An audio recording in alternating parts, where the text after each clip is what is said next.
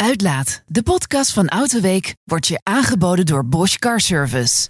Een jubileum voor DeLorean en is vooruitkijken nog wel leuk voor autoliefhebbers. Dit is de Uitlaat met Roy Kleiweg en Michiel Willebrands.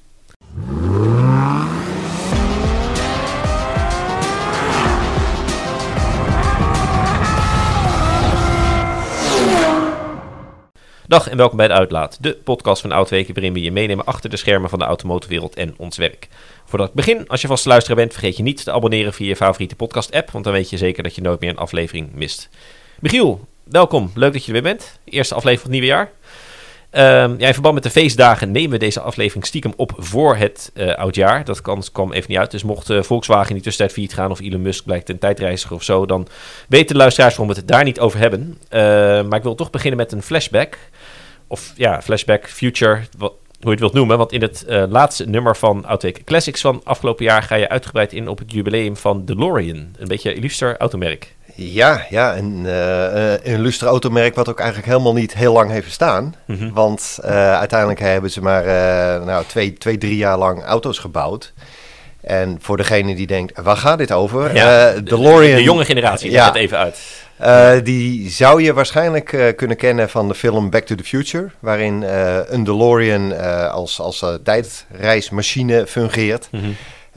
Die auto hebben ze toen helemaal volgehangen met, het zijn eigenlijk oude huishoudelijke toestanden. Hebben ze er gewoon opgeknutseld om het allemaal een beetje futuristisch uit te laten zien.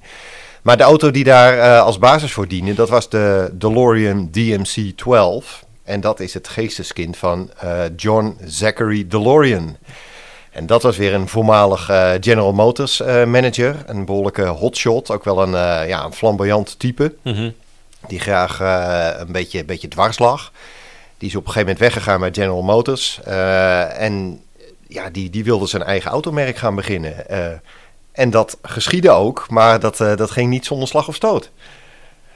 Nee, dat is een heel wonderlijk verhaal. En misschien heb je op Netflix de documentaire gezien over het leven van John DeLorean. Nog niet, oké, maar aanraden dus ook voor mensen die luisteren op Netflix. Ja, absoluut. Ja. Ook al heb je inderdaad niks met het merk of met de auto, het is gewoon een fascinerend verhaal van John DeLorean zelf. Wat ik zei, nogal flamboyante type met duidelijke ideeën. En hij is toen zijn eigen automerk begonnen. Hij heeft die auto laten tekenen door Giugiaro. Dus strakke lijnen. Vleugeldeuren, dat wilde hij er graag op hebben. Want hij had zelf ook een Mercedes 300 SL, zo'n Gullwing. Ja. Dus ja, zijn auto moest ook vleugeldeuren hebben. Nou, die kwamen er uiteindelijk ook op. En ja, het is een Amerikaans merk. Het is een Amerikaanse man, John DeLorean. Maar hij is dus uiteindelijk in Noord-Ierland beland om daar een fabriek te gaan bouwen. Om daar zijn auto's van de band te laten lopen. En dat is ook weer een heel wonderlijk verhaal. Want hij is echt aan het leuren geweest van ik wil een fabriek hebben, maar waar en hoe? Hij was natuurlijk altijd op zoek naar geld, zoals dat soort kleine avonturiers vaak zijn. Hè? Kleine avonturiers inderdaad. Er was altijd geldtekort. Uiteindelijk is hij dus in Groot-Brittannië beland. Er was toen een hoop werkeloosheid. Noord-Ierland, dat was natuurlijk ook één groot drama met de IRA en de protestanten tegen de katholieken. En het is een soort oorlogsgebied daar in Belfast. Maar hij heeft daar dus doodleuk een fabriek neer laten zetten met heel veel overheidsgeld. En daar werkten uiteindelijk de protestanten en de katholieken een soort van, als een gewapende vrede, werkten ze daar voor John DeLorean. En waren ze DMC-12's in elkaar aan het schroeven. Ja, dat is heel bizar. En uiteindelijk heeft het dus maar heel kort geduurd, want toen ging de hele handel op de fles. Ja, en nog los van hoe je daar terecht komt. Weet jij een beetje, wat jij bent wel dik ingedoken. Wat was zijn ambitie dan sowieso? Waarom wilde hij dan graag, terwijl hij bij GM al zat, zelf zijn auto maken? Of zag hij van, hier mist iets en ik weet hoe we dat kunnen doen? Of het even terug naar de basis? Het was gewoon een eigen gereid type. Ja. Weet je, bij General Motors had hij alles bereikt wat er zo ongeveer te bereiken viel. Ja. En GM had natuurlijk ook heel veel merken. En ze hadden ongetwijfeld, hadden ze ook zelf nog een sportauto kunnen bouwen. Maar hij wilde het gewoon allemaal zelf doen. Hij wist het beter. En hij heeft iedereen er ook verschrikkelijk lekker voor gemaakt. Want het was nogal een jetset figuur. Hij stond graag in de publiciteit. Hij ging allerlei feestjes af. Het was echt een Hollywood Het had een Hollywood-acteur kunnen zijn. En hij omringde zich ook graag met allerlei rijk volk. En zo heeft iedereen een beetje lekker gemaakt voor zijn auto. En doe maar alvast een aanbetaling en een inschrijving. En uiteindelijk is het één groot fiasco geworden. En is die man echt aan de bedelstaf geraakt. En is hij eenzaam in zijn appartementje in, ik geloof, New York. Is hij op een gegeven moment overleden en dat was het dan. Het is een leven met pieken en dalen. Ja, nou, de auto's rijden er wel nog rond, her en der, een beetje over de wereld verspreid. Jij hebt er één gereden, hè? Ik heb erin gereden. Dat is, wanneer was dat? Dat was in 2010. Toen ben ik samen met collega-fotograaf Luc Verbeke ben ik naar Amerika gegaan. Zijn we in Texas beland, Houston. Maar eigenlijk net een soort van buitenwijk van Houston, het plaatsje Humble. Mm-hmm. Daar staan echt letterlijk de overblijfselen van DeLorean. Daar staan nog... En waarom daar? Want je zegt de fabriek was in Ierland, maar wat heb je even? Nou ja, een uur. Dik ik op. In de notendop, DeLorean ging failliet. Die fabriek in Belfast is ontmanteld. De onderdelen die er nog waren, die zijn op een gegeven moment door een soort van investeringsmaatschappij gekocht. Die hele boedel is weer gekocht door een kerel in Amerika, wat weer een Brit was. Maar die woonde in Amerika. Die heeft op een gegeven moment dus alle restanten die er nog waren van DeLorean, alle onderdelen, motorblokken, versnellingsbakken, carrosseriedelen, heeft hij allemaal opgekocht. Is uiteindelijk dus in Humble, Texas, heeft hij een loods gehuurd of gekocht.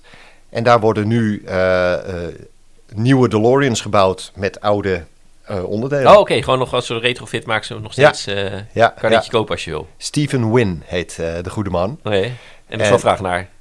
Er is vraag naar. Nou ja, sterker nog, DeLoreans zijn, die zaten ooit op een soort van dieptepunt. Toen kocht je voor weinig jij een DeLorean. Maar als je nu eentje wilt, dan kom je om te beginnen op een soort van wachtlijst terecht. Want ze worden nauwelijks te koop aangeboden, want er zijn er ook gewoon niet veel meer. En, hoeveel hebben we het over, weet je? Hoeveel zijn er zo ongeveer gemaakt? Er zijn er, meen ik, 9000 gemaakt. 9000, oké. Ja, om en nabij. Er zijn er een paar... voor een aantal zullen gewoon verdwenen zijn, kapot gecrashed. Dus er zijn er iets minder over. Maar als jij nu een goede DeLorean wil, die gewoon in goede staat is, dan ben jij minstens €50.000 kwijt. En als je een hele goede hebt, dan ga je richting de ton.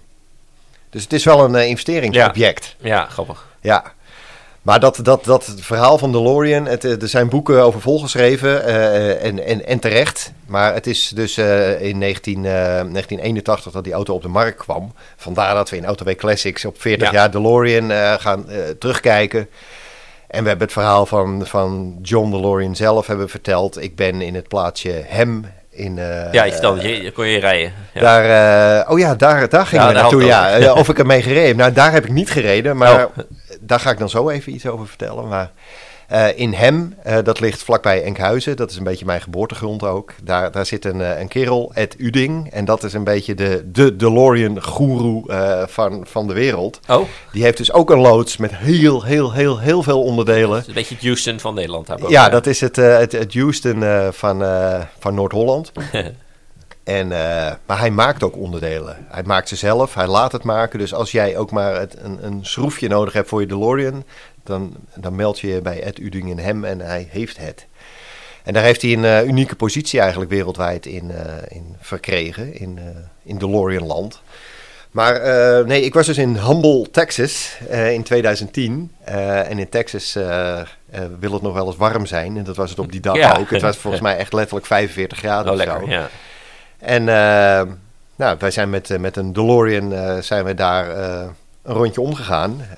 Collega Luc fotograferen in de bloedhitte. En ik zat in een soort van geaircode DeLorean mijn rondjes te draaien. En ja, dat is een hele bijzondere ervaring, weet je wel. Sowieso in een DeLorean rijden, maar dan ook nog in die setting van bij de fabriek of wat er nog van over is. Ja. In Houston, 45 graden zon op je kop. Ik kan je alvast verklappen, een DeLorean hoef je niet te kopen om hoe die rijdt. Nee. Nee, dat is... Weet je, Never Drive Your Heroes, was dat? Of, Nou, als we daar alvast aan toe zijn, dan is het inderdaad... Kijk, die auto, dat vertelde die Steven Wynn, die eigenaar daar in Texas. Die zei ook van, ja, zo'n auto koop je voor de curb appeal. Dus als hij er maar een beetje leuk uitziet, weet je wel, daar wil je in gezien worden. Maar de aandrijflijn, ja, het is een oude, aanmächtige PRV Renault V6 aan een automaat of een handbak. Dat is allemaal niet heel spannend. Het gaat ook allemaal helemaal niet hard. Hij ligt ook niet als een plank op de weg. Dus daar moet je niet te veel van voorstellen. Maar die auto, ja, die koop je om de looks. Ja, dus dat... Dus hij viel je die zin niet echt tegen. Ja, misschien lopen we wat vooruit op dingen inderdaad. Maar het rijden was niet dat je reed en dacht echt van... Ja, nee, of wist je een beetje van andere verhalen wel... of wat je kon verwachten, zeg maar. Of was het echt een bittere tegenvaller? Nou, ik had me er wel een beetje op ingesteld. Ik denk van ja, wat kun je verwachten van zo'n V6 met 130 pk en alleen dat al is een mooie combinatie van woorden. Daar stel je je verwachtingspatroon een beetje aan bij. En nee, ik vond het vooral gewoon te gek om... Het rijden deed er eigenlijk niet eens zoveel toe. Precies, weet je, al had ik niet gereden, dan vond ik het nog...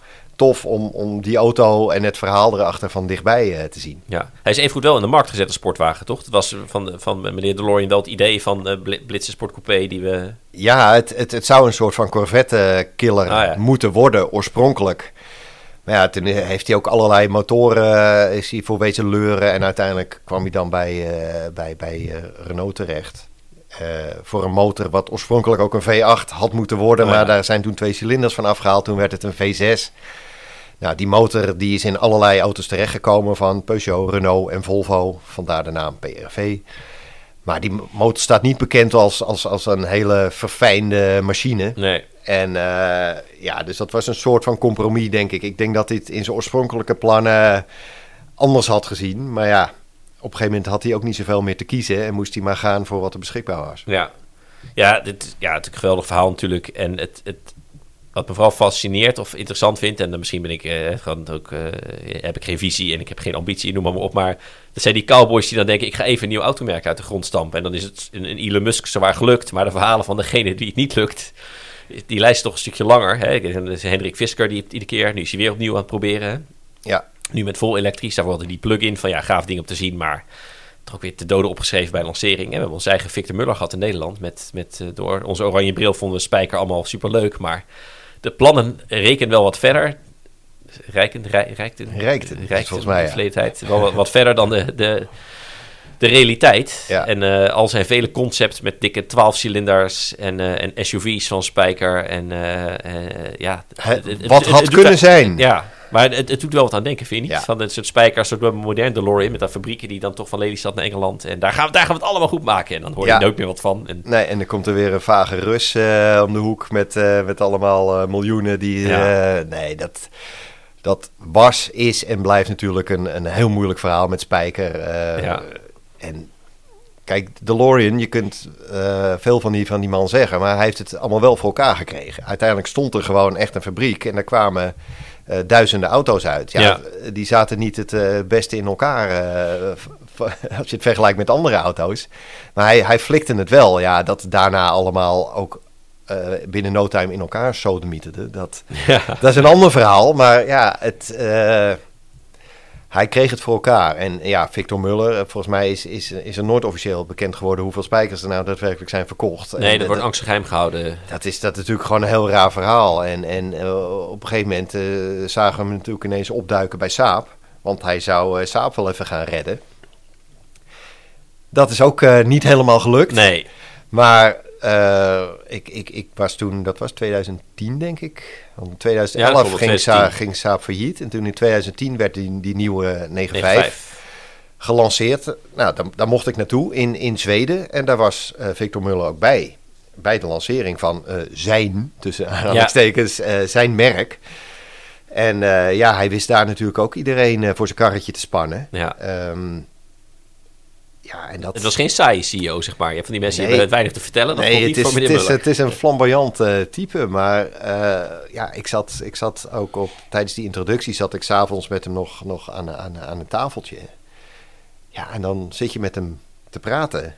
En dan ben je zo zo'n half uur verder. En dan sta je op en zegt, nou, bedankt, tot ziens. Dan denk je van, goed verhaal. Ja, heel herkenbaar. Ja. Ik heb wel eens in de podcast ook verteld. Precies dit. Die kan... Ja, ik zeg een stofzuigerverkoper, maar dat mondiaal vlak, hè? Zo iemand van, ik draag die verkoper even weg. En dan heb je ineens een encyclopedie-set staan, zeg maar. Ja, precies. Ja, die kan praten. Hij kan praten en hij pakt je helemaal in. En dan begrijp je ook dat hij dat ook op grotere schaal bij investeerders en zo. Ja. Ga inderdaad maar weer naar een of andere iemand die met te veel geld en die niet weet wat hij er precies mee aan moet. Nou, die palmt hij in. En voor je het weet gaan er weer miljoenen in een of andere bodemloze put. Ja. Maar ja, het is nooit saai. Nee. Want ja, we hebben het er wel over. En dat geeft ook niet op, hè? Het is ook geen charlatan die dan een paar miljoen dat en dan onderduikt richting de Maagdeilanden of zo. Hij blijft proberen. Ja. En waarschijnlijk ook, dat zijn van die types, die zijn er gewoon 100% overtuigd van hun eigen gelijk. En dat het echt kan. Ja. Dus ja, wie zijn wij om dan te zeggen van, misschien zijn er nog wel een paar haken en ogen. Dan ben je zuur en dan... ze gaan er gewoon voor en met alle gevolgen van dien soms. Nou ja, ik vind zelf ook, hè, dat los van het auto's rijden en zo, dat maakt het vak ook leuk. Hè? Die mensen die dan kan spreken en dingen. De DeLorean zelf hebben we nooit gesproken, maar ik kan zelf van dit verhaal doen. Maar Hendrik Fisker heb ik ook gesproken. En denk je ook, er zit wel een idee achter en een beleid. En het loopt en die auto is gaaf. Maar dan blijkt op grote schaal is het eigenlijk soms bijna onmogelijk om het, zeker in deze wereld met schaalvergroting en zo. Er zijn maar zo weinig echt kleine autofabrikanten. Ze zijn er wel, hè. De Pagani die het wel lukt. Om te overleven. Tesla heeft het gered om de stap naar groot merk te zetten. Maar het zijn voor mij wel de uitzondering op de regel die het redden. Het is zo verschrikkelijk moeilijk om inderdaad een automerk groter te maken dan een paar prototypes of 10 auto's. Dat kan allemaal wel. Maar als je op een gegeven moment inderdaad een volgende stap wil zetten, dat is bijna niet te doen. Nee. Of was bijna niet te doen. Misschien wel. Want met elektrisch is het, ik wou net zeggen, het is bijna tegenwoordig, komt er elke week wel een nieuw merk bij. Zo lijkt het. Want wat heb je nog nodig tegenwoordig om een auto te bouwen? Ja, een platform met een paar accu's in de bodem en een paar elektromotoren. En zet er een leuke koets op en je hebt weer een nieuw merk. Ja. En dat... zeker uit Azië. Hè? Het zijn niet de avonturiers in de schuur, maar juist de partijen met heel veel geld. Ik bedoel, uit Vietnam kwam ineens VinFast. Frank zal wezen kijken. Ik ga wellicht binnenkort nog wat verder kijken. Kwam voor mij eigenlijk redelijk uit het niks. Ik denk, wie is dat dan? Nou, China heb je natuurlijk zoveel merken. Van de NIO naar Xpeng, naar Lynk & Co. Wat dan weer aan Volvo's geleerd. Maar daar zit ook miljarden daarachter. En dat zijn niet meer de Larakis van deze wereld. Hè? Als je dat nog kent. Weet je, van de tijd dat jij de nieuwstest deed, had je in Genève stonden dan echt 20 nieuwe supercarmerken. En daar waren er nog 3 van over. Ja, over Ascari, Laraki. Ascari natuurlijk van Klaas Zwart. Ja. En, hoe heet die nou? Die Nuncio Del Vecchio. Oh ja. Of Del Vecchia. In ieder geval, dat was een soort... Nou, dat was wel het meest bizarre wat ik ooit heb meegemaakt. Ja. Dat is een soort van Elvis-imitator. Of althans, zo zag hij eruit. En hij was ook entertainer of zanger. Ja. Maar hij was ook, weet ik het, kernfysicus. Het was in ieder geval een soort van geniale gek. Hij had zo in een James Bond film gekund. En die had toen Nano Flow Cell. Ken je dat nog? Ja. En dat was ook... Ja, ik ben totaal niet in toeschei en natuurkunde. Daar snap ik helemaal geen reet van. Maar ik heb hem me toch toen laten vertellen door Nuncio zelf. En hij had iets revolutionairs bedacht. Toen. Niks meer van gehoord. Exact. Ja. Maar wel zo'n paar vierkante meter weg in Genève gaat mij veel. Ja, die stond gewoon wel op Genève met droge ogen te verkondigen dat hij de wereld wel even zou gaan veranderen. Als we bij een weddenschap bij Floren, weet je wel, van moet je daar staan in zo'n pak of zo. Ja, je trekt vandaag je Elvis-pak aan. Ja, en dan gaan ze even de Duitse auto-industrie omverwerpen. Nee, daar is toch wel iets meer voor nodig. Maar ja, weet je wel, dat soort figuren, dat maakt het natuurlijk wel, die heb je wel nodig. Want anders zeker. wordt het wel heel saai als we alleen maar nog Volkswagens hebben. Nee, en met die elektrische opkomst, ik bedoel, ik vind het interessanter dan jij in de algemene zin, maar meer wat de grote industrie dan doet vanwege wat verandert in de wereld. Maar van die kleine autootjes is het wel minder leuk, want juist die motoren bij dat soort modellen gaf een beetje vibe aan. Ja. Een Pagani haalt ook bij Mercedes weg de blokken en zo, dus het is allemaal een soort van, maar dan nog, Ja, het wordt een soort one size fits all, weet je wel. Dan heb je straks 25 verschillende auto's, maar onderhuids is het allemaal hetzelfde. Ja. En om hier nog even in te blijven hangen, dit onderwerp. Ik ben jaren geleden een keer voor ons magazine GTO ben ik naar Engeland gegaan. Ja. Over kleine autofabriekjes gesproken. Toen ben ik echt langs die langs die thuisklussers, dat waren ook van die dagdromers, die zouden het ook wel allemaal gaan maken met hun eigen kleine sportwagenfabriekjes. Ja. Ariel, dat was nog de meest serieuze. Die hebben natuurlijk ook wel echt iets neergezet. Maar de rest, dat waren echt... Delfino. Die Delfino, Dat was een soort Nuncio del Vecchio. Maar dan, het was een Nederlander. Die woonde in een of ander Engels landhuis. Ze moesten eerst een oprijlaan van 2 kilometer over. En die had de Delfino Feroce. Ja. Die zat als een virtuele auto in een spel. Ja, weet ik nog. Ja, daar ken ik de auto van. Ik kan hem nergens vinden online, tot jij ineens mee ging rijden. Dat is heel apart. Ja, dat is ook een heel bizar verhaal. Maar hij had dus inderdaad een prototype staan met Subaru Impreza techniek. En dat zal ik nooit vergeten, dat moment. Want ik zou ermee gaan rijden, met fotograaf was mee. En waar staat hij? Ja, iets verderop, bij de buren. En de buren, dat is dus 1 kilometer verder. Dus we moesten wel met de auto naar de buren toe. En dat was een boerderij met een hele grote hooiopslag. En daar stond hij dus letterlijk onder het hooi. Stond zijn prototype van 1 miljoen pond of euro, wat het was. In ieder geval de enige rijdende auto. Die haalt hij letterlijk onder het hooi vandaan. En zei van het ziet er niet uit zo, want hij moet nog op de foto. Ja, oké. Nou, toen ging hij terug naar zijn huis. Ik denk van, daar komt hij met een slang of weet ik veel wat hij gaat doen. We gaan hem even schoonmaken. En hij komt dus letterlijk met een emaille emmertje met sop en een afwasborstel. En dat gooit hij over die auto heen. En hij staat dus met een afwasborstel in zijn nette pak met zijn dure schoenen. Staat hij zijn prototype te wassen. Tegen het decor van een boerderij met een paar hooibalen. Ik denk ook dat je in een verborgen kamerprogramma zit of zo. Ik bedoel, gelukkig was fotograaf zo scherp om er ook dat vast te leggen. Dus dat is ook de openingsfoto geworden van die vent die naast zijn prototype, naast de hooischuur met een afwasborstel zijn prototype staat te poetsen. Volslagen surrealistisch, maar ja, dat zijn de verhalen. Die maken ons werk toch wel de moeite waard. Iets minder worden nu met elektrische. Ik denk, het was voor de game-liefhebbers zo. Het was Project Gotham Racing. Daar zat die auto in. Okay. En als jij dan zegt dat prototype was, dan ben je dus... Ja, dat spel is wereldwijd verkocht. Maar dan ben jij echt wel een van de weinigen wereldwijd die ook die auto daadwerkelijk gereden heeft. Dat is wel weer lachen. Want je hebt wel kunnen rijden, toch, uiteindelijk? Uiteindelijk hebben we gereden. Ja, eigenlijk, daar kwam ik dan later achter. Ja, hij kon toch net niet helemaal de openbare weg op. Want iets met verzekering en kentekenplaten. Dus zijn we maar een paar keer de oprijlaan op en neer gereden. Nou, die was gelukkig lang genoeg. Ja. Maar redelijk surrealistische ervaring was het. Ja. Hey, daar hebben we het toch over het feit al dat elektrisch die wereld allemaal had veranderd. En dan ben jij ook wel meer, laat ik het maar zo noemen, een oldschool autoliefhebber. Niet voor niets scoor je ook Auto Classics, omdat jij dat gevoel meer hebt bij die auto's van toen.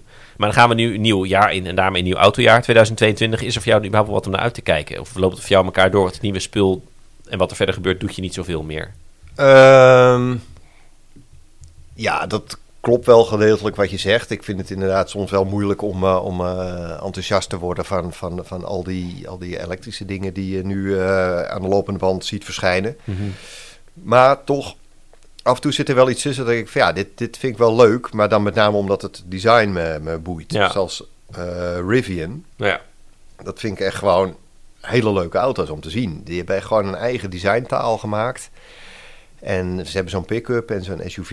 En dat vind ik dan wel leuk. Maar dan, dat is op een heel andere manier vind ik dat leuk. Zo, als je dat vergelijkt met hoe ik traditioneel auto's leuk vind. Ja. Want die vind je leuk om inderdaad, om wat voor motor erin zit. Of hoe die rijdt en wat het doet. Hoe die schakelt en hoe een motor oppakt. Ja, dat is natuurlijk allemaal straks een soort van inwisselbaar bij een elektrische auto. Die doet gewoon heel netjes elektrisch rijden. Zonder al te veel tamtam. Dus ja, dan gooi ik het daar maar op. Ja. Dat ik denk van dat vind ik een leuke ontwikkeling. Een leuk merk. En leuk design vooral. Maar een aandrijflijn. Ja, de ene zal inderdaad net iets anders reageren op je stroompedaal dan de ander. Maar daar ga je het verschil mee maken. Ja, dus gemakkelijk instellen. Is bijna een software setting dan een kwaliteit van de motor. Het is wat anders of er inderdaad een 6-cilinder boxer in ligt of een V8. Nou ja, daar hebben we het al eens eerder over gehad in deze podcast. Ja. Dat gaat hem niet meer worden. Maar goed, dat is wat het is. En, maar zelfs bij brandstofauto's, hè, want het elektrisch spul, dat snap ik. Maar zelfs ik vind, zullen we zeggen, als nou ja, zo jong ben ik ook, moet ook naar mijn pensioen kijken langzaam. Maar bij de benzineauto's worden ook iets zielozer dan het was. Nou lijkt dat iets, was die klacht er ook al wel toen ik begon met het vak. Toen vond ik nog leuk wat er toen nieuw uitkwam. En voor mij vonden de wat oudere mensen van vroeger was het meer analoog dan nu. Dus dat is iets onvermijdelijks. Maar als ik nou vergelijk, dan moest ik wat aan denken toen we deze podcast gingen maken, dat ik ben afgelopen jaar bij de introductie geweest van de nieuwe BMW M3. Nou, die Camel hard, zullen we maar zeggen. Is ook best wel zwaar inmiddels. En als ik dat vergelijk met een test die jij en ik samen hebben gedaan in 2009 of 2010, zijn we samen naar de Eifel gereden in de toenmalige gloednieuwe Audi RS5 met V8 en de E290 M3, 290 voor de coupé dus, ook met V8, atmosferisch. Ja, dat waren even toch wel wat andere auto's dan de M3 die ik van afgelopen jaar reed. En die nieuwe M3 die zou ongetwijfeld op alle mogelijke manieren sneller zijn op circuit, op de straat, maakt niet uit. Maar geef mij maar die E290 nog, want dat was zo'n fantastische auto. Dus ook dat vlak wordt het. Ja, dat is anders geworden. Het is wat zakelijker, wat anoniemer. Het is inderdaad waarschijnlijk een stuk efficiënter, maar dat is niet hetzelfde als leuker. Nee. En nu jij dat zegt inderdaad over die. Ik zat van de week, mocht ik een rondje om met nieuwe S-klasse. Ja. Die heeft collega Damiaan maakt een vergelijk tussen onze C-klasse duurtester en daar heeft hij dan een E-klasse en een S-klasse. Ja. Gewoon de 3 pijlers van Mercedes. Ja. Tenminste, ooit. Ja. Er zijn er een paar modellen bijgekomen in de tussentijd.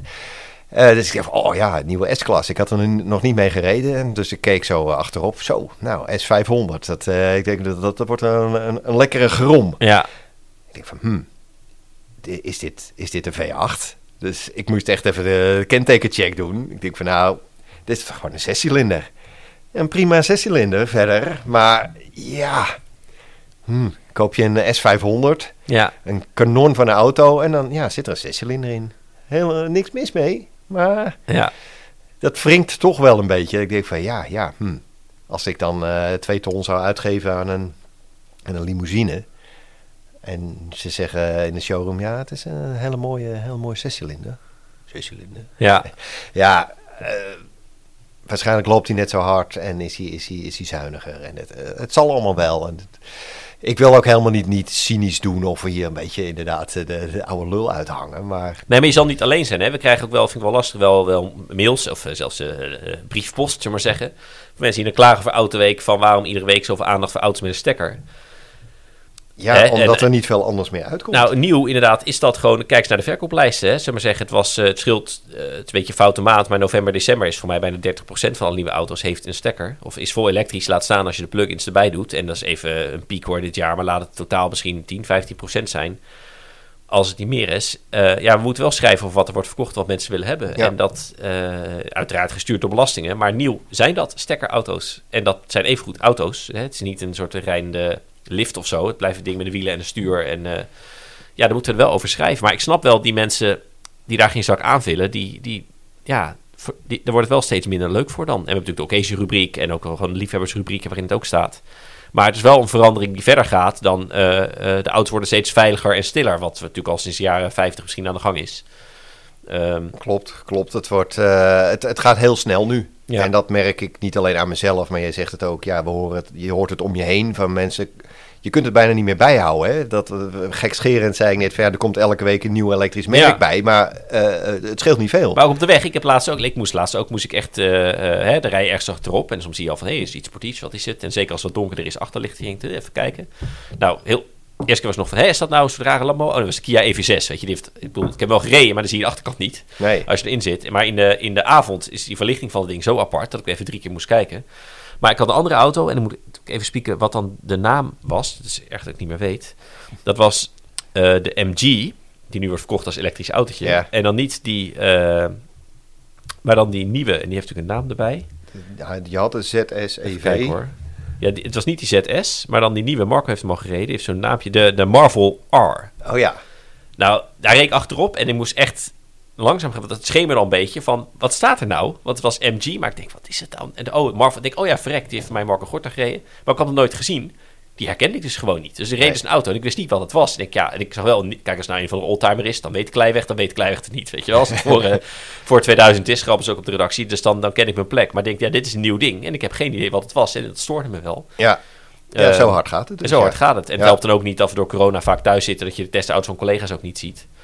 En natuurlijk had ik hem op de foto's wel gezien, maar op de foto's in de studio is anders dan een auto in de schemer met de achterlichten aan. Dat je denkt, wat rijdt daar in vredesnaam voor ding? Maar het gaat zo hard. Ja, dat, Link & Co. Meer voor Chinees spul. Finfast. Die komen dan ook in Nederland. Ook zo'n ander merk wat ook rondrijdt. En ik denk, wat staat er nou? Oh ja, zo'n ding. God, iets met een A. Hoe heet dat ding nou?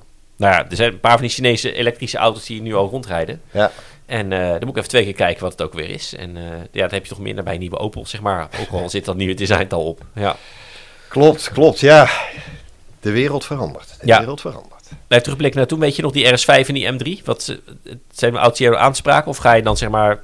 Jij bent even goed niet van dat spul, hè? Ook van toen niet. Ga je nog liever voor een leuke oude Amerikaan of misschien een nog oudere BMW? Of heb dat begrijp me niet verkeerd. Van een M3 kan ik ook wel enthousiast worden. Nee, dat zijn natuurlijk wel kanonnen van auto's. Maar met die V8 zou ik misschien zelfs nog wel overwegen. Maar ja, ik denk dan toch eerder aan de 6-cilinder... E46, E36, E30 daarvoor. Ja, dat zijn auto's, daar kan ik meer mee.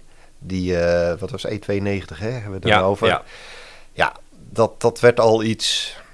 Het wordt wel wat zwaarder en meer elektronica en meer hulpmiddelen. Dan denk ik van oké, het puristische raakt er wel een beetje af. Mm-hmm. Die V8 natuurlijk fantastisch, maar ja, past die eigenlijk wel in zijn auto? Was hij niet te zwaar? Nee, ik kan me die trip nog goed herinneren. En dat hoop lol gehad natuurlijk met twee van die kanonnen door lege landschappen heen blazen. Wat was je vraag? Nou, of die auto's... Ik heb er echt zo op dat ik reed... Ja, ik deed het vak niet zo lang en dat scheelt. Want dan ga ik voor het eerst naar dat sportwagensegment. En dan is elke auto gaaf. En ik kon het, durf ik al te zeggen, best wel redelijk rijden. Maar... Als je voor het eerst naar zo'n M3 proeft... Ja, ik was op slag verliefd. Dat ik denk, nou snap ik die M3-magie. En ik ken nog steeds, hè. Dat is, je begint later E46 M3 heb ik nooit gereden. Heb ik al een keer genoemd, ook in de To-Drive-list daarom. Maar ik was wel verliefd op die auto. Want die verleent de scherpte in de neus. Maar ook die scherpte in de aandrijflijn. Die was zoveel beter dan die Audi. Die V8 was echt zo'n raceblok. Ja. En samen met die automaat die erin zat, die was fantastisch. En voor mij dubbele koppeling was het toen. Dat was niet meer die SMG met enkele koppeling. Nou moet ik even kijken of het klopt wat ik zeg. Die Audi had dubbele koppeling. Nee, voor mij had die... Je zit me aan te kijken, dat weet ik ook even niet meer.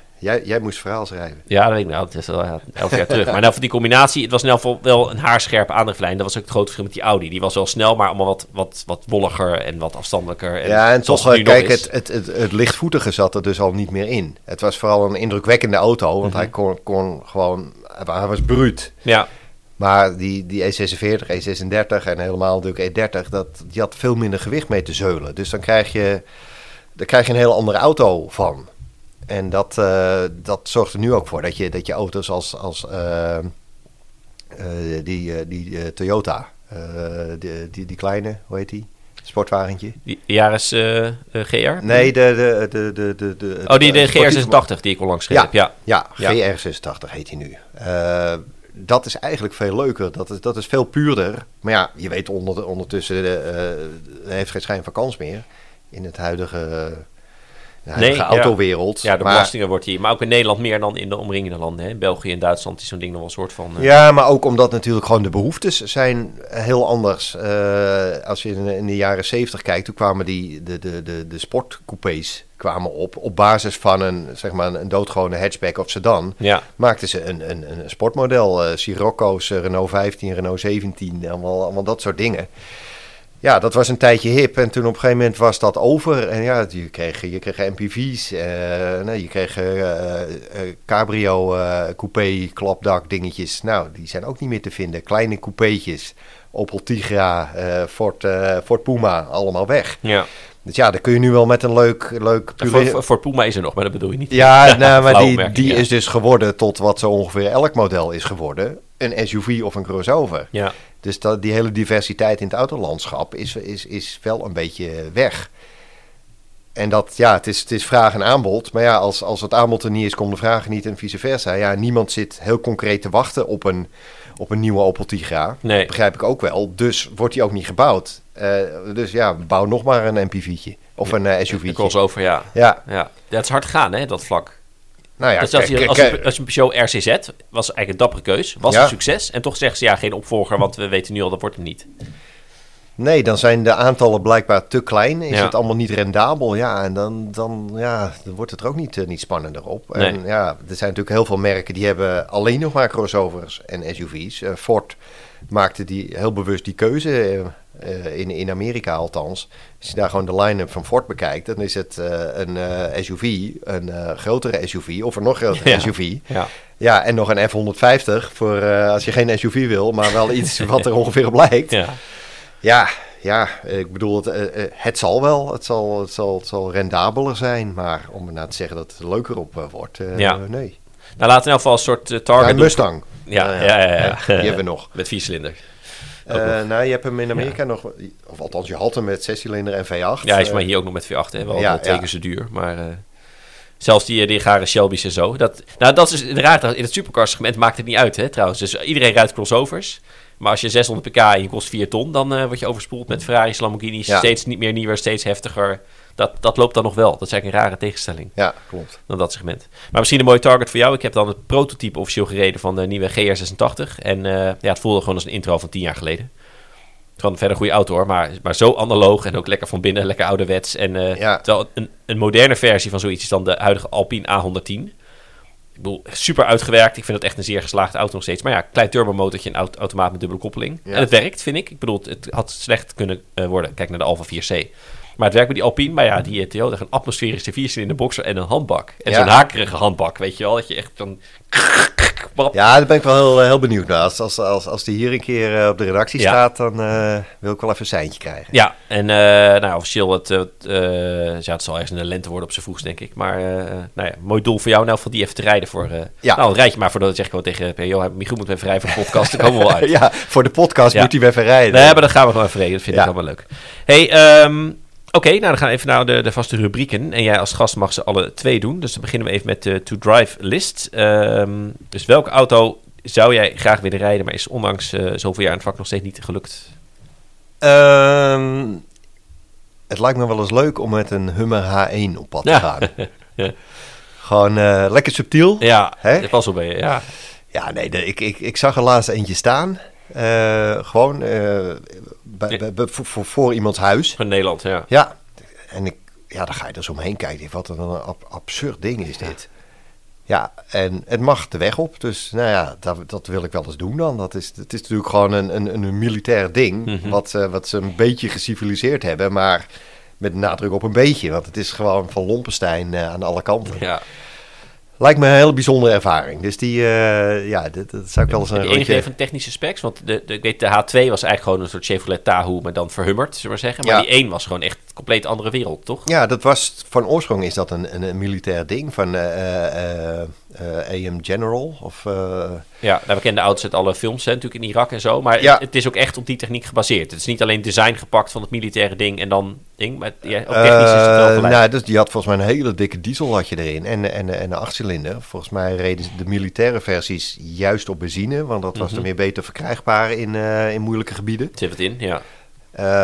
Maar hij is er ook met weet ik het, 6,5 liter diesel of zo. De precieze specs weet ik niet. Voor de zuinigheid, ja. Dan was hij lekker zuinig. Nee, ja, daar hoef je hem niet voor te kopen inderdaad. Maar nee, het is allemaal heel rudimentair en bazaal en lomp. Ja, natuurlijk om mee te gaan onder de meest extreme omstandigheden. Ja. En GM heeft toen gedacht van nou, dat vinden we wel geinig. Dus die hebben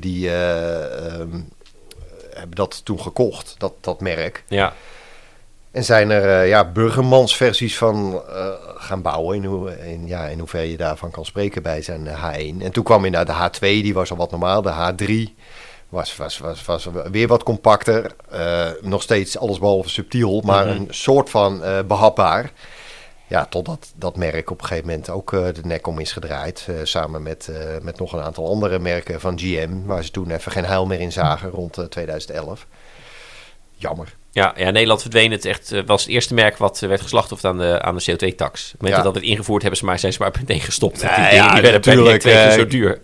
Ik kan... Kijk, dat was natuurlijk een ultieme auto waar mensen hun aversie tegen kwijt konden van dikke SUV's. Ja, dat snap ik ook wel. Daar was gewoon helemaal niks subtiel aan, die hele auto. Dus ja... En dan komen ze nu terug als elektrisch merk. Ja. Dat is ook wel... Biden hemzelf heeft laatst... wel ironisch. Gedaan, hè? Ja. Het zal er wel aan staan. Ik meen zelfs ook dat ding was dan zo zwaar. Ja, ik weet de regels niet in mijn hoofd. Voor meer dan 3500 kilo of zo. Dat je hem ook als vrachtwagen kon registreren in Nederland. En hoefde je geen BPM te betalen. Alleen moest je wel verplicht een tachograaf aan boord hebben voor de rijtijdenwet. Ja. En dan moest dan 80 begrenzt zijn uiteraard. Dus dat zeggen we wat over het volume. Lachen. Misschien een leuke insteek voor Classics nog. Hoe oud is hij nu? Dat lijkt me niet heel onoverkomelijk. Nou, we hebben hem wel eens voorbij laten komen in Classics. Maar dat was een verhaal wat we hadden overgenomen van onze Duitse collega's van Autobild. Dus goed excuus om zelf nog eens een keer het dunnetjes over te gaan doen. Maar die hou ik in mijn achterhoofd. Oké, dan je tegenvaller. Ik noemde vorige keer zelf de Infiniti Q50 auto met wie ik veel ruzie heb gehad. Laat ik het zo maar noemen. Wat in jou, bij welke auto vond je niks? Of dacht je van tevoren al, er wordt niks en bleek niks? Welke auto dacht je juist, het wordt leuk en het werd niks? DeLorean heb ik aan het begin al genoemd. Daar stapte ik al met een vrij laag verwachtingspatroon in. En dat bleek wel terecht. Wat ik ook wel een tegenvaller vond, is de Renault Talisman. Kan ik goed inkomen, ja. Dat is een auto, ik vind hem er mooi uitzien. Ik vind het een mooi ontwerp. Maar dat is misschien ook gewoon de wetenschap die je al van tevoren hebt. Van hij is gebaseerd op de techniek van de Megane. Dus eigenlijk van een klasse lager. Ja. Het zal ook iets met kostenoverwegingen te maken hebben gehad. Ja, en daar moesten ze toen maar een D-segment auto omheen bouwen. En je merkt het gewoon. Ook als je me niet had verteld dat het inderdaad grotendeels Megane techniek was. Je weet hoe de concurrentie rijdt. Je weet hoe dat hele segment eruit ziet en hoe het rijdt. En dan rij je in zo'n Talisman en denk je tuurlijk, het is een mooie auto, het is een comfortabele auto, maar hij zit gewoon niet op het niveau wat je eigenlijk zou moeten hebben in deze klasse. En dan zou je bijna denken van waarom maak je dan nog zo'n ding? Ja, dat is meer omdat de achterban dat misschien verwacht. Of dat ze in Frankrijk toch een topmodel willen hebben. En Renault is natuurlijk ook wel een beetje aan zijn stand verplicht om gewoon een topmodel te hebben. Dus dat kan ik ze zeker niet kwalijk nemen. En nogmaals, ik vind het best een fraaie auto om te zien. Ik vind hem heel erg mooi zelfs, Ja, en van binnen wordt het al wat minder. Dat is toch wat simpeler misschien. Dus die auto, dan ga je ermee aan het sturen. En je zou willen dat hij mee zou vallen. En dat doet hij dan niet. En dat gevoel, dat raak je vervolgens niet meer kwijt. Nee, laat ik zo zover met je eens. Ik ben even snel gespiekt, want ik heb hem zelf ook een keer genoemd in deze rubriek als tegenvaller. Oh jee, zijn we nu Renault aan het bashen? Ja, dat maakt niet uit. Het zegt veel van de auto. Hè? Ik weet dat ook Stefan en Niek hebben dat onafhankelijk van elkaar gedaan met de Peugeot 4007. Dus dan... zegt de 407, 407, ja. De 407. Dus dan weet je echt dat het zegt, als hij 2 keer wordt genoemd, onbewust van elkaar. Nee, exact hetzelfde. En wat jij zei, ik vind het zelfs een prachtige auto van buiten. En van binnen vind ik, om te zien, vind ik het al vrij matig. En dat vind ik een beetje de pijn van al die Renaults uit die tijd. Van Laurens van der Akker, hè, die heeft natuurlijk prachtige, ook een Scenic en zo. Het ziet er gaaf uit. Flut, weet je wel. Ja, zeker omdat ze zo mooi uitzien, alsof dat aan elkaar gelinkt is. Maar dan stap je met zoveel hoop in. En dan valt het zo extra tegen als het goed rijdt. Dus die arme Laurens doet zo zijn beste mooie auto's te bouwen.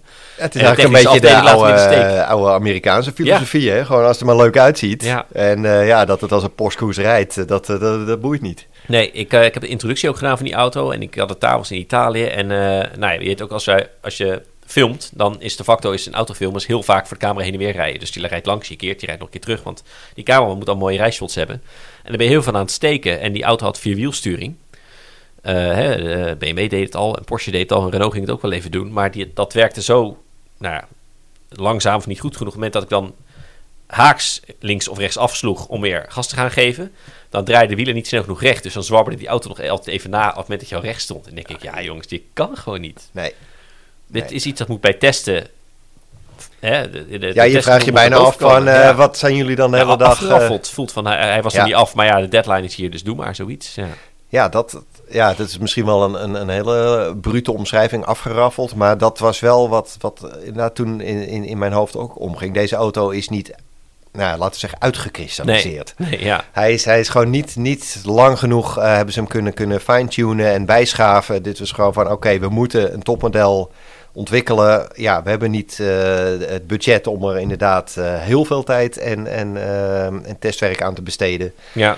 Dus dit is wat het is. En dat tussen de regels door voel je dat aan alles. Nee, eens. Het andere voorbeeld is bij het zijn die kleine dingetjes. Als je moest parkeren, hij had zijn dubbele koppeling, maar die greep dan plotseling aan. Dus je gaf gas. Hij had geen kruipstand, dus hij stond stil als je gewoon in D stond. En dan moest je gas geven, dan pakt die koppeling dan op en dan gaat hij naar voren. Maar dat ging heel brusk. Maar als je dan 20 centimeter van de paal staat, maar je moet nog net even op meer naar achter, is dat heel eng. Want je kan het niet centimeter voor centimeter. Die koppeling pakt op en dan knalt hij ineens voor of achteruit. Doodsangst uit om die auto dan dicht tegen een muurtje te parkeren of zo. Want je kon hem niet met finesse, kon je hem niet op lage snelheid. Nee, dat, een Audi R8 met enkele koppeling, zeg maar, weet je, die kon het ook hebben. Maar... Ja, precies. Nee, dat helpt allemaal niet aan de beleving. Nee, zeker niet voor een D-segment, wat jij terecht zegt. Oké, dan gaan we even kijken wat we gaan doen. En dat is, omdat we dit nog voor de jaarwisseling opnemen, staat er nog niet heel veel op het programma. Even spieken hoor, heb ik nou de lijst. Cornelis die gaat in elk geval nog geen week na het uitkomen van deze podcast rijden met de Bentley Flying Spur Hybrid. Cornelis is toch een beetje onze Bentley-man geworden de jaren heen. Valt hem wel een beetje klassiek Engels. Hij is al bijna een Bentley boy. Ja. Moet een beetje zo'n tweetje. Zo'n jasje heeft hij soms al bijna. Nog even zo'n mooie Engelse. Cornelis en Bentley, dat is wel een combi. Ik denk dat van alle collega's dat Cornelis het beste bij een Bentley past. Ja. Nee, klopt. Dat vindt hij zelf ook wel, denk ik. Ja, dat vindt hij zelf ook wel, Wat vind je ervan, de huidige Bentleys? Die kunnen mij wel bekoren. Ja. Gek genoeg. Ja, ik zal er nooit een kopen, maar hoe heet het, de GT vind ik altijd gewoon wel een hele fraaie auto. Toch net niet opzichtig genoeg dat het ordinair wordt. Nee. Het is, echt puur toeval. Ik kwam echt, voor mij 2 dagen voor het opnemen van deze podcast een nieuwe Flying Spur tegen. Ik had hem niet in real life gezien. Ik vind het echt wel een gaaf ding inderdaad. Ja. En ze zijn de technisch ook nog een stukje beter zijn de eerste generaties. Hè? Nu Panamera-platform, het rijdt ook allemaal wat beter. En, het is, een Bentley koop je niet echt omdat het nou heel spannend rijdt, denk ik. Je gaat vooral voor de uitstraling. Mm-hmm. Ik heb ook wel eens een keer inderdaad, volgens mij, dat was de vorige Flying Spur, in een verhaal voor GTO gehad. Tegen 7-serie. In alles is die 7-serie verder, beter, verfijnder en beter. Mm-hmm.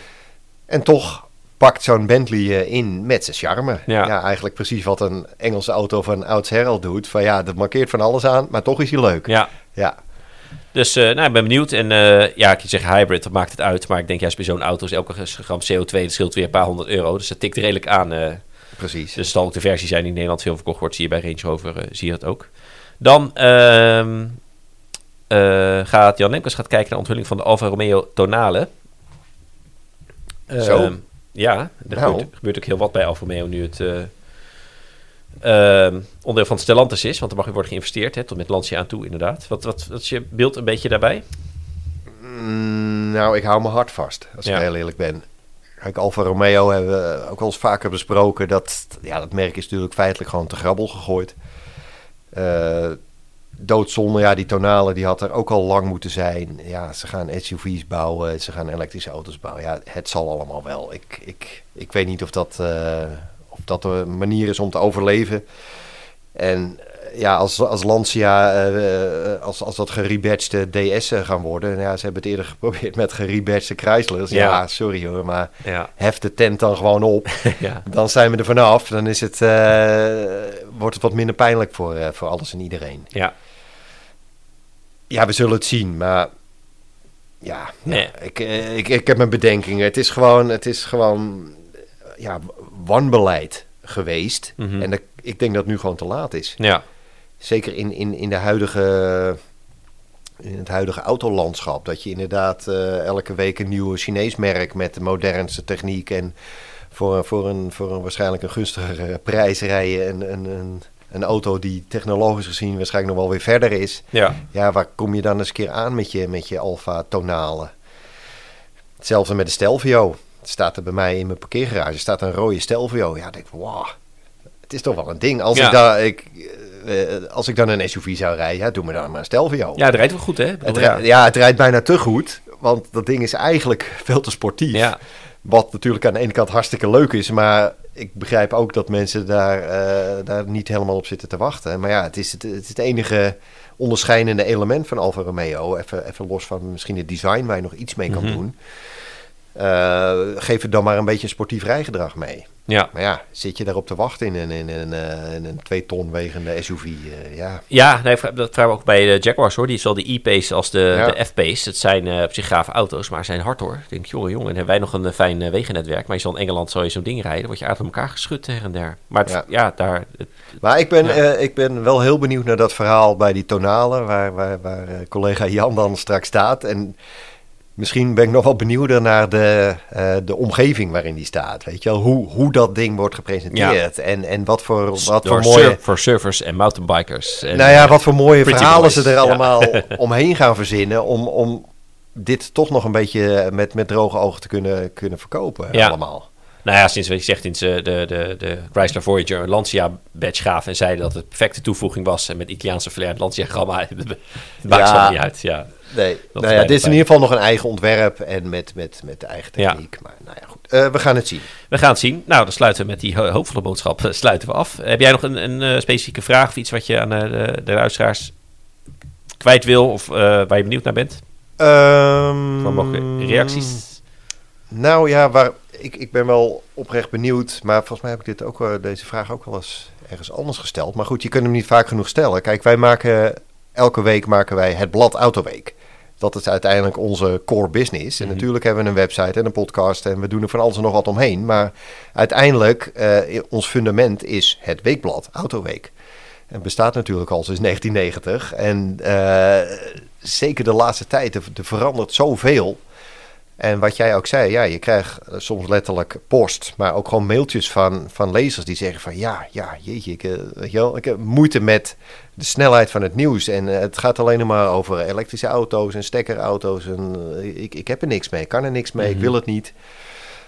Dat ik wel benieuwd ben van oké, dan moeten we dat misschien op een andere manier brengen of minder. Of er moeten meer klassiekers in of meer occasions of meer youngtimers.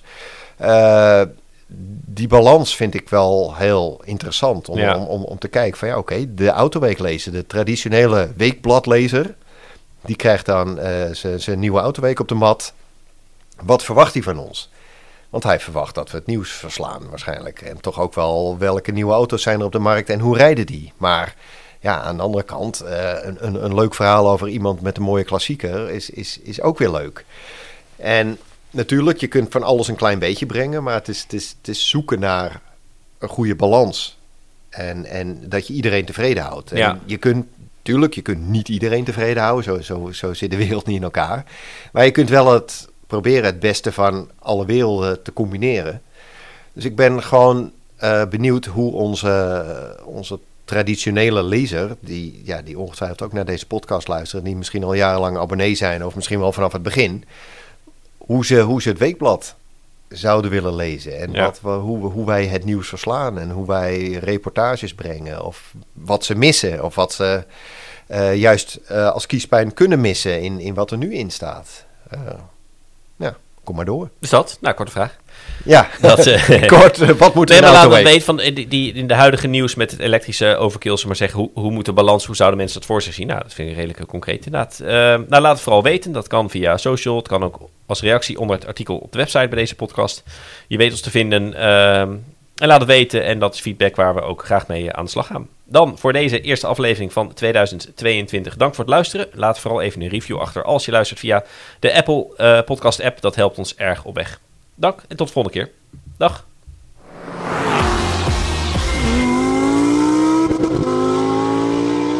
Uitlaat, de podcast van Autoweek, wordt je aangeboden door Bosch Car Service. Met meer dan 425 vestigingen zit er altijd een betrouwbaar autobedrijf bij je in de buurt.